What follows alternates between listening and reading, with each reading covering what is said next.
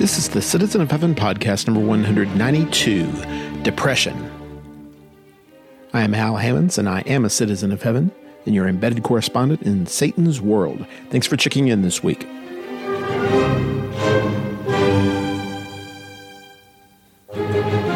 BJ Sipe, a frequent contributor to the podcast, joins us this week along with his wife Kylie to discuss their experience with depression. I think you'll find their willingness to be open and honest about their struggles, failures, and successes to be a tremendous blessing. If you know someone who is struggling, do them a favor and share this episode with them. In the first part of our conversation, we will discuss what depression actually is and whether a simple study of Philippians and related Bible texts will cure it. You're listening to a sermon based in the book of Philippians. The preacher, not this preacher, I hasten to emphasize, sums up his view thusly. The cure for depression is Jesus. Jesus will make you content. Jesus will give you joy. Jesus is bigger than whatever you're currently facing. If you're wrestling with depression, your problem is not circumstances. It is not brain chemistry. It is at its core a lack of faith. BJ and Kylie, how would you react? I would start by saying sometimes, yes. Sometimes that's correct, but sometimes that's different and incorrect. Let's start with talking about what this preacher is suggesting, and then we'll move into an exception and some caveats. When we open up the scriptures, over and over again, we're going to see phrases like, do not be anxious for nothing. And so I preface this by saying there is a kind of anxiety that should not be a part of the life of a Christian. And often it's resulted from a lack of faith or a lack of belief that Jesus cares. You know, you think about the apostles on the boat with Jesus in Mark chapter 4. Don't you care that we're perishing? And Jesus, of course, wakes up, rebukes the waves, and then turns and says to his disciples, where's your faith? The lack of faith was a result of their disbelief that God cared. And so I say that to say sometimes the reason that we're struggling is because we don't think that God cares enough to do something about it. Shifting the gears a little bit, and maybe I'll let my wife take over here a little bit more, but we've always talked about just like the body can get sick, the mind can get sick. And sometimes what we're dealing with when we talk about depression or clinical depression is we are dealing with someone that for a lot of potential different reasons, whether it could be biological reasons with chemical imbalance and a lack of serotonin, it could be for diet reasons, it could be because of trauma, it could be because of circumstances in their life. They might not even understand why. When you ask them, why are you so depressed? They don't know why. And it takes, some real direction and counseling and feedback to kind of work through that. But there is a big difference between not trusting in God and dealing with what we would refer to as clinical depression. I don't know, Kylie, what are your thoughts on that? Faith absolutely plays a role, but it's really only a fraction of the picture. A lot of times you'll see it run in families. Sometimes it's hereditary almost, where someone has a chemical imbalance and then their child also deals with the same or similar chemical imbalance. A generation or two ago, there was a lot of misunderstanding towards this issue, and a lot of people were treated poorly or lacked support for this struggle. Sometimes it is just a matter of we're putting our faith and our trust in the wrong place. But I'd say probably more often than not, people who are depressed, it's not a faith problem. It's biological. I think BJ mentioned circumstantial. We go through a lot of hard things in this life, And Christians were never promised an easy road. In fact, we're promised trials and tribulations because of the life path that we've chosen. God knows that. He knows that we've chosen this, and He created us, and we live in a fallen world. He never intended us to go through these types of struggles and losses and things that happen because of sin. But because we deal with sin, we're also going to deal with the repercussions of that. Well, I hope this isn't too personal, but before our daughter Ava was born, we went through a series of losses. You know, I had a lot of support, a lot of good friends reach out to me and lift us up during a really, really low point in our marriage. Someone, I don't remember who, told me, death is a result of sin. Our hearts were not made to carry that burden. When we go through hard things, sometimes we don't know how to cope, and we're not made to cope without support. And a lot of people are made to feel if they don't handle it on their own, then they're not putting their faith in God. And it's the opposite. God created a support system for us, and we need to lean into that. Would it be fair to say, chemically speaking, medically speaking, that regular garden variety depression, being bummed out, is just a lesser version of what the doctors would call clinical depression, or is this a whole other animal? There's different tiers to this, obviously, and everyone's struggle with depression is different and will manifest differently. There is seasonal affective depression. You know, people call it SAD. You're not getting vitamin D. You know, you're not exercising because you're not outside as much. Like, there's a lot of physical components that go into this, and it affects your brain chemistry. And people find themselves more down in the dumps. It's not essentially, you know, full-blown clinical depression, but it is, you know, a biological lack of serotonin and some things that you need, you know, going on in your body and in your brain.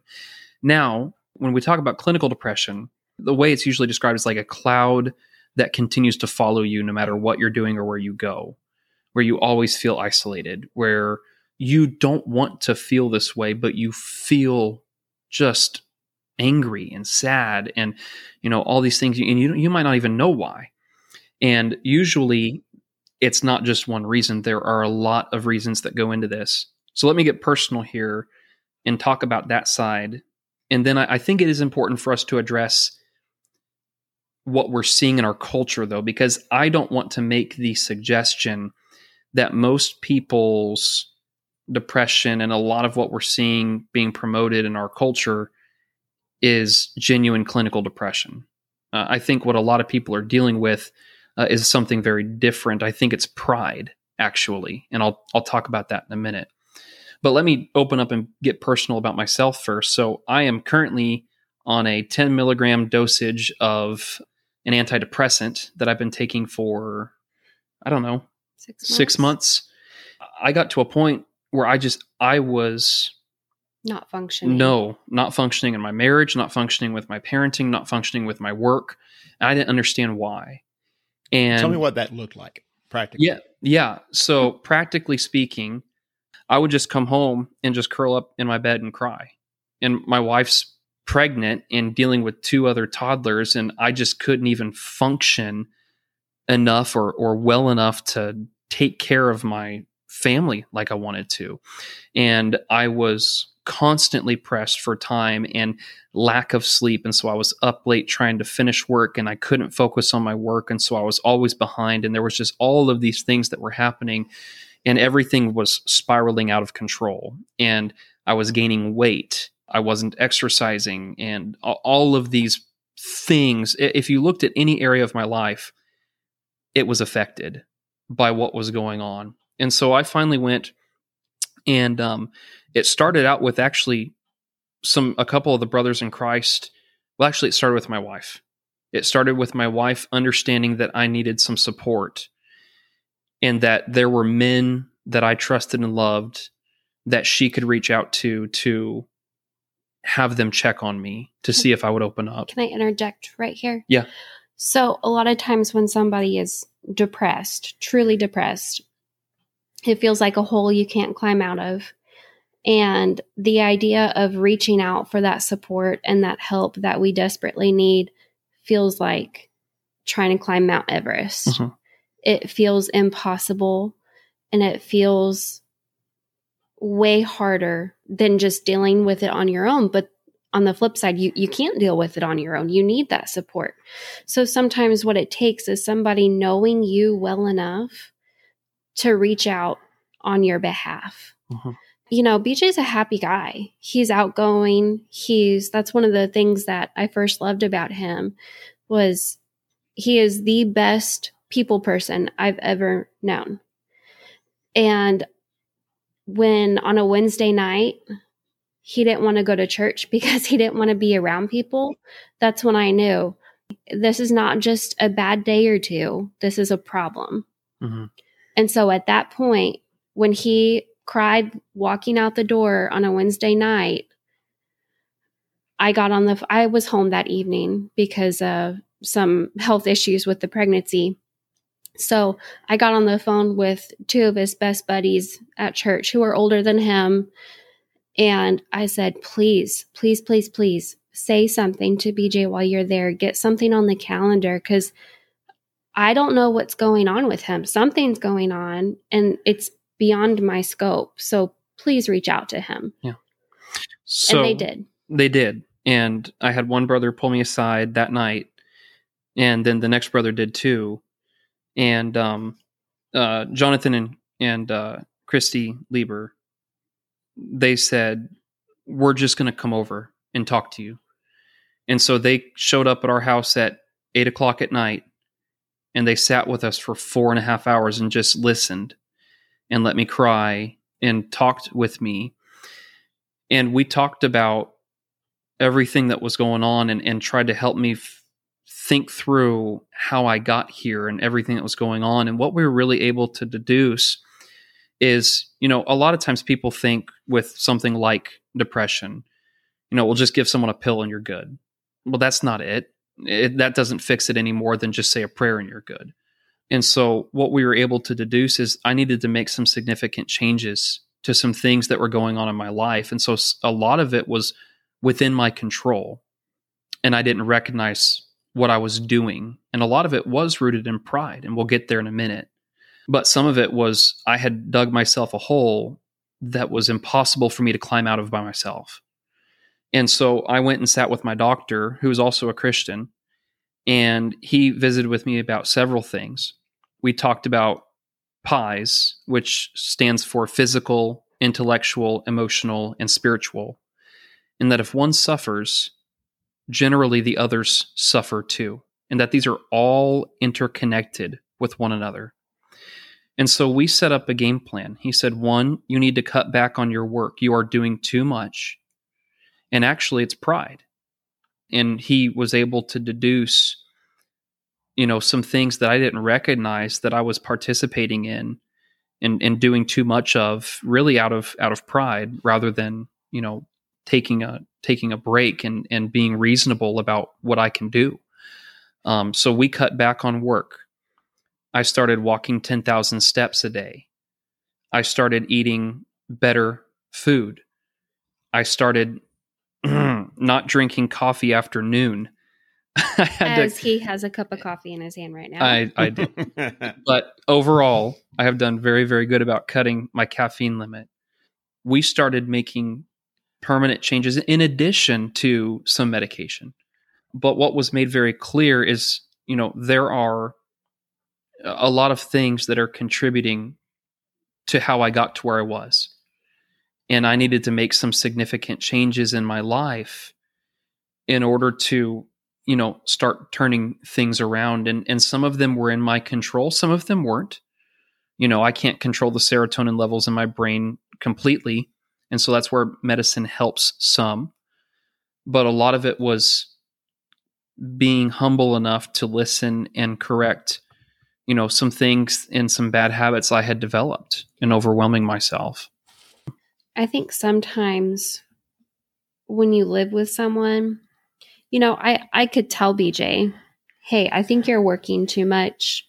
Hey, I don't remember the last time you took a Saturday off, things like that. But when you live with someone and you know them so intimately, sometimes those warnings can kind of go unheard. That's not to say that BJ wasn't listening, but coming from me, it didn't mean quite as much. And when you have other people on your side who can say the same thing, sometimes it resonates more because all of a sudden you're like, oh, maybe it's not my wife just trying to be my self-help book. Maybe it's a real thing and other people are noticing it too. So I think there's something huge to be said for community and letting enough people in to know you well enough to know when there's a problem. Some people are more introverted by nature, and that's fine, but everyone needs a support group. Everyone needs close brothers and sisters who can be the guy to pull you back. Right. Mm-hmm. You've mentioned serotonin specifically a couple of times. For those who don't have MDs, could you tell us a little bit about serotonin and what that is? He doesn't either, if you're wondering.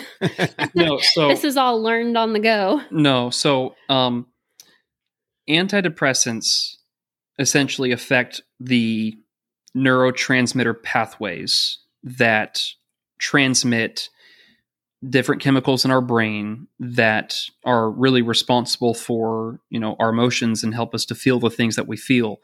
Serotonin and dopamine. And dopamine is the feel-good drug, right? And it's what is released, that keeps us coming back to something.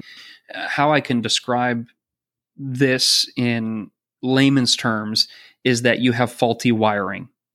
Okay? That, we can get to the point in our brain where things are not clicking the way they're designed to. They're not functioning the way that they're designed to. And so things that normally brought you joy no longer bring you the same level of joy, or things that normally you would never behave like. Suddenly you don't even understand why you're doing it, but you are. And a huge player in that is hormones. And genetics. And yeah, genetics too.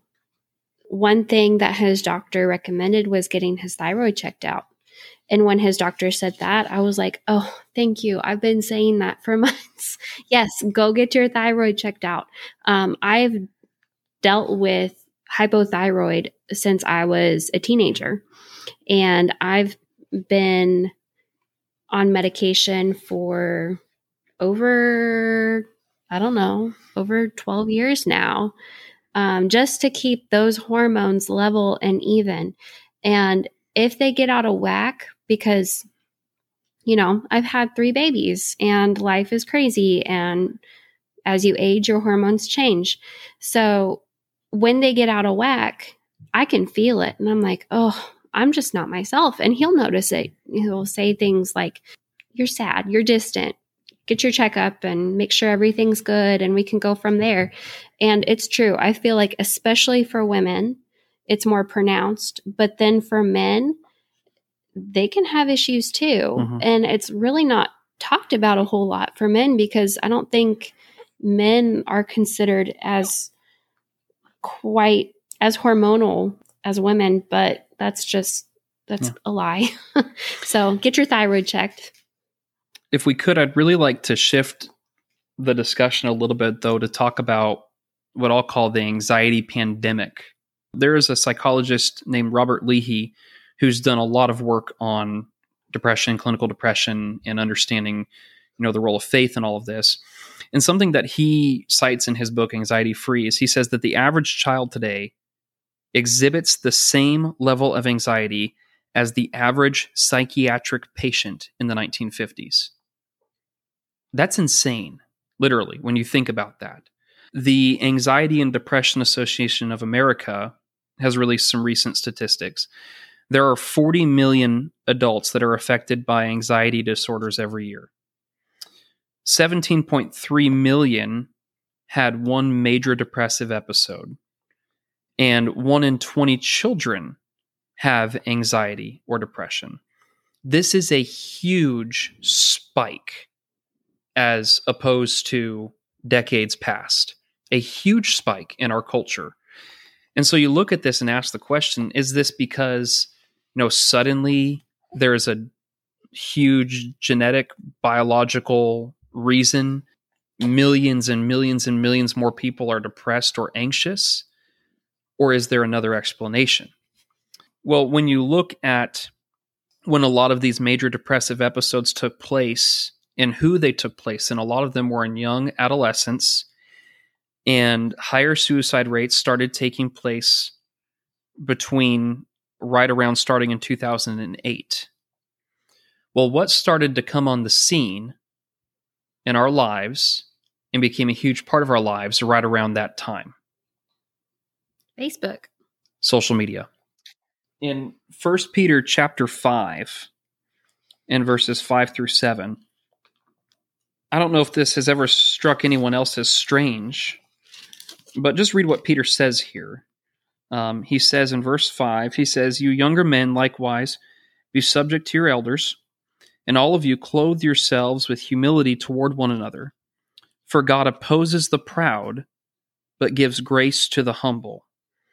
Therefore humble yourself under the mighty hand of God at the proper time, he may exalt you, casting all your anxiety on him because he cares for you." Notice what Peter says here. He calls for us to humble ourselves by casting our anxieties upon God.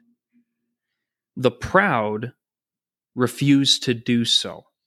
That word cast means to transfer weight. So, Hal, if you were helping someone move down there in Texas and you saw an older man in his 80s that came to be helpful, and you saw him trying to lift a hide-a-bed, right?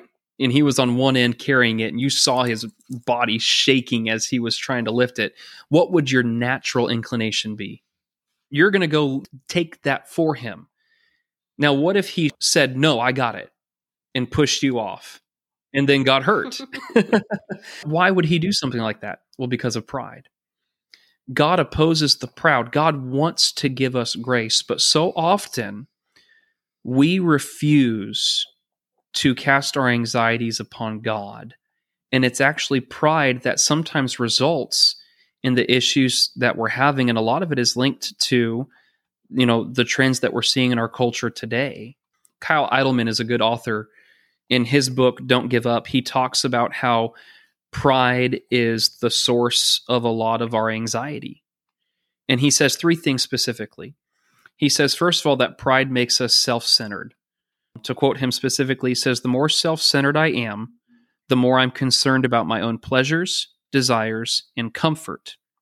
The more I focus on those things, and the more anxious I'm going to feel." Think about how social media fuels that. How much time we spend in social media, how much time we spend comparing ourselves to others, and how self-centered, the selfie, we just call it that, right? Taking pictures of ourselves and sharing it with the world. And people can get caught up in this culture of FOMO, fear of missing out. And there are huge links and research between anxiety and social media use. A lot of it is rooted in pride, what I want others to think about me. The second thing he says is that pride refuses to ask for help.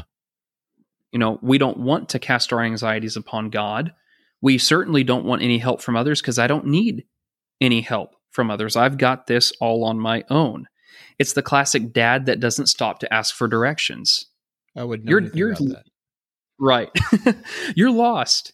But dad refuses to stop to ask for directions. Why? Because of our foolish pride. Right.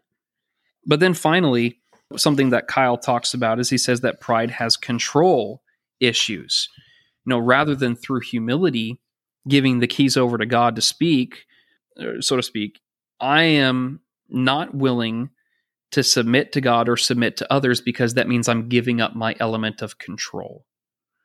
I need to be in control, which is why I think Peter says what he does in verse 5. He doesn't just randomly switch the subject. He says, be in submission to your elders, because when you refuse to, it is out of pride and your desire to be in control. And as a result, you're going to become a lot more anxious when you're not submissive. Pride makes me defensive, so I become anxious when I feel unfairly criticized. Pride makes me selfish, so I feel anxious when I don't get my way.